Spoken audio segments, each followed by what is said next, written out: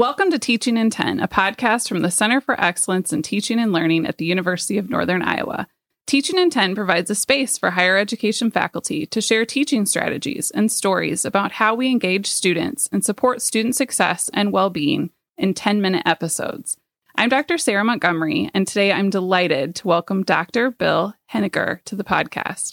Bill is an associate professor of family studies in the School of Applied Human Sciences and the College of Social and Behavioral Sciences at the University of Northern Iowa. He also serves as associate dean for the College of Social and Behavioral Sciences. Bill teaches courses such as professional practice, human identity and relationships, and research methods.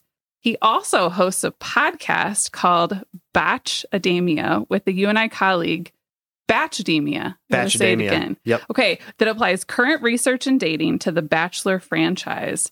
Thank you, Bill, for being on the podcast. I'm so excited that you're here. Thank you. So, how do you engage students and support their success in your teaching? So, first thing I should say is that my co-host is Dr. Danielle Dick McGew. Thank you. Yes. So, if she's listening right now, shout out. Thanks. Yep.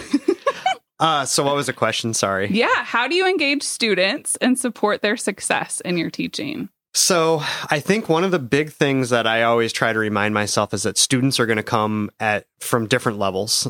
So one size doesn't fit all. So the first thing I would tell everybody is that you're just going to have to get to know your students and remember that they're coming with lots of different perspectives. So my parents didn't really go to college. And so at the time, so you're going to get to hear some stories. Bring it on. When I went to college, I ended up at Iowa State. I was dating a girl from high school. Her parents had went to college. They, told her this is going to be the greatest thing of your life. You're going to love it. And my parents were kind of like, when are you going to eat lunch? And then they put me into advising.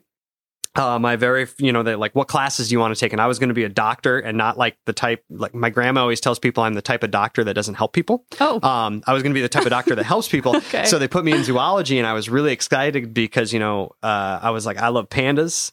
I love sloths. Zoology is not the study of animals. It's the study of the human body. So I went in there for like the first couple days and I was like, this is not for me. It's too much reading. And I'm sure whoever that poor professor was when I came in and asked questions was just like, this guy's not cut out for it. So I was fairly successful, right? Yeah. I went on, I got my doctorate, but if they would have just written me off, and that professor was very nice. They sat down with me. I asked him questions about the quiz. How do I, get better? And instead of just telling me like, you're not cut out for college, she said, how much are you reading? And I said, well, I'm reading about, 60%. And she's like, wow, you got a C on the last quiz. You're overperforming, and so she's like, you need to read the book. You need to do the notes. You need to study. And so I really appreciated that. So that's the first thing. I try to make things as applicable as possible.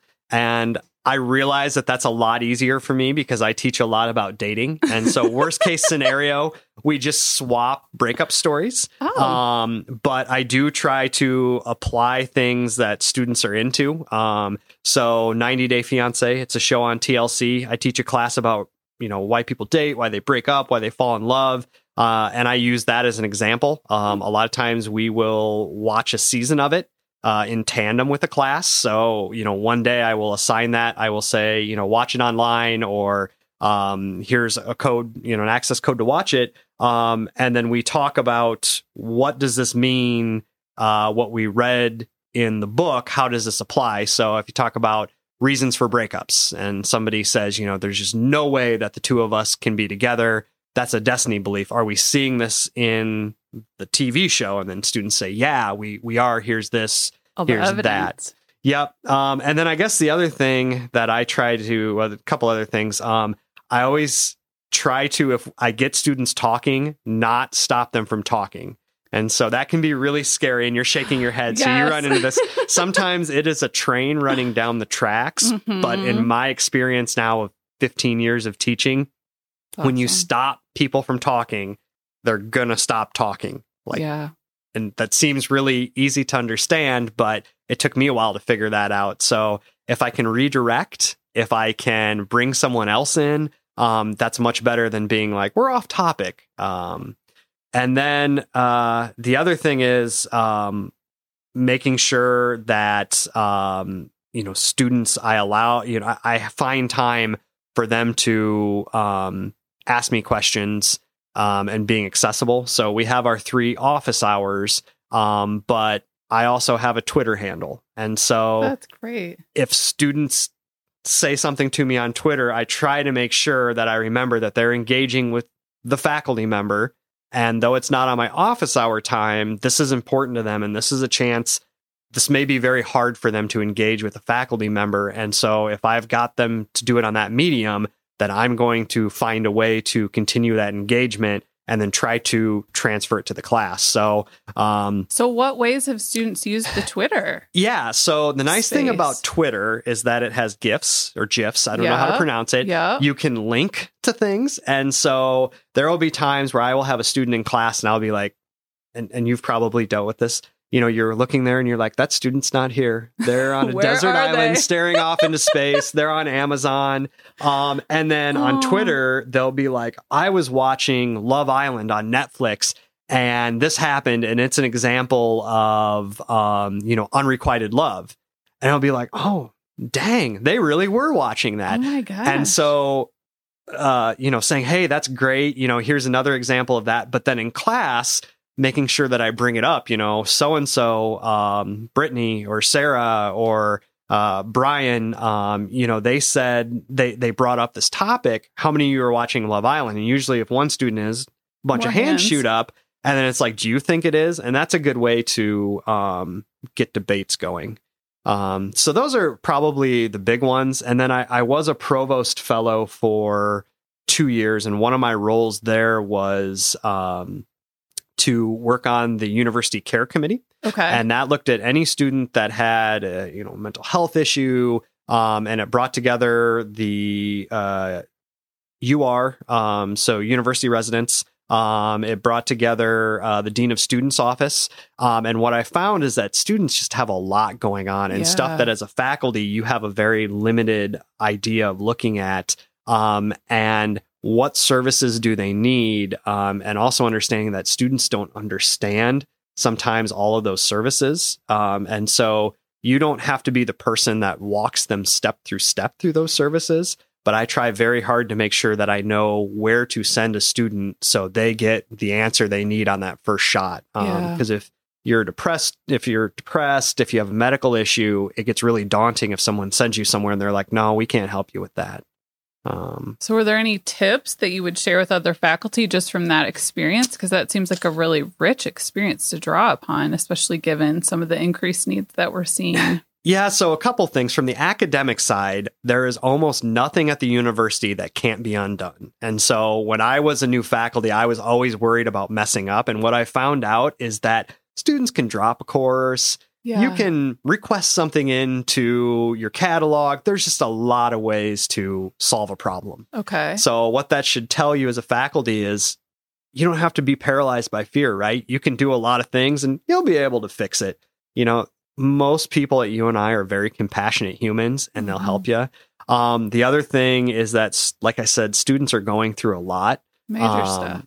And any amount of reaching out and helping them means a lot more than you will ever know. And also, most people that are in those student services roles, so dean of students, the department of residents, they don't get into that because they don't like students. Yeah. They get into that because their passion is to help students graduate. And so what you'll find is that they are really, really helpful. And a lot of times what you can do is just contact them. So Allison Raffanello, Janelle Newman, the two people in the associate dean's office that are the associate dean or the dean of students and the associate dean. They're amazing and they will take it from there. And so using those resources. Absolutely. I know that they've saved the day many a time with some of the students that I've supported too. So that was a very wide ranging, list of things, man. It was. You've got a lot to share. Well, we've still got a couple minutes left. Is there any other tips maybe, that you've learned in some of your leadership roles or just as we've navigated a continued pandemic? One thing that I have found is that students, and this is just my experience, students really like to, sometimes it's hard, especially I think this is an Iowa thing. Students are nice. They don't like to argue opinions.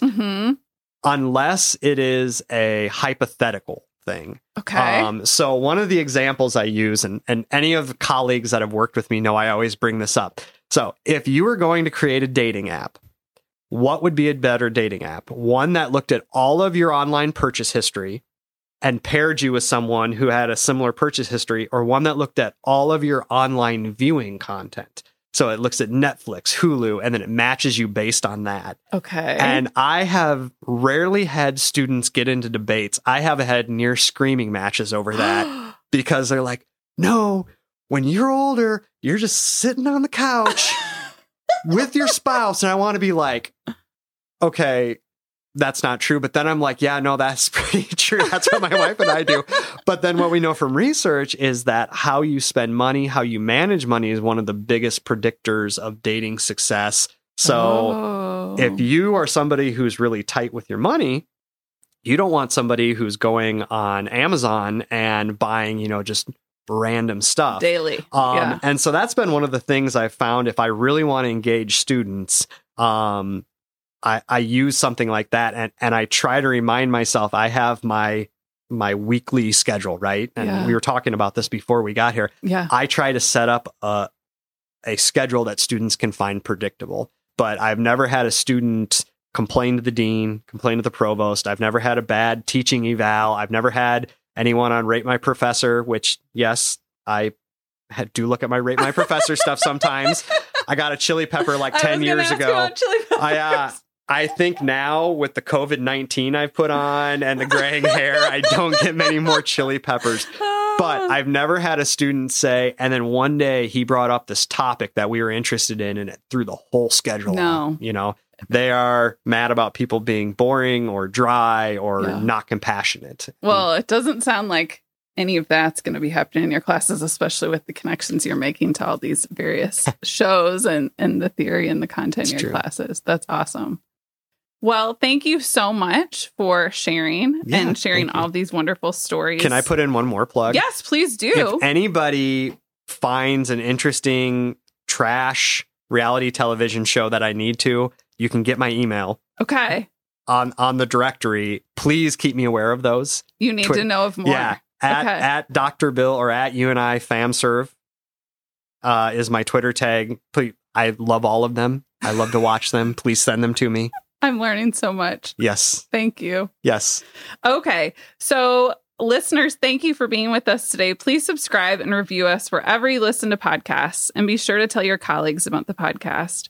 Until next time, thank you for joining us on Teaching in 10 from the Center for Excellence in Teaching and Learning at the University of Northern Iowa.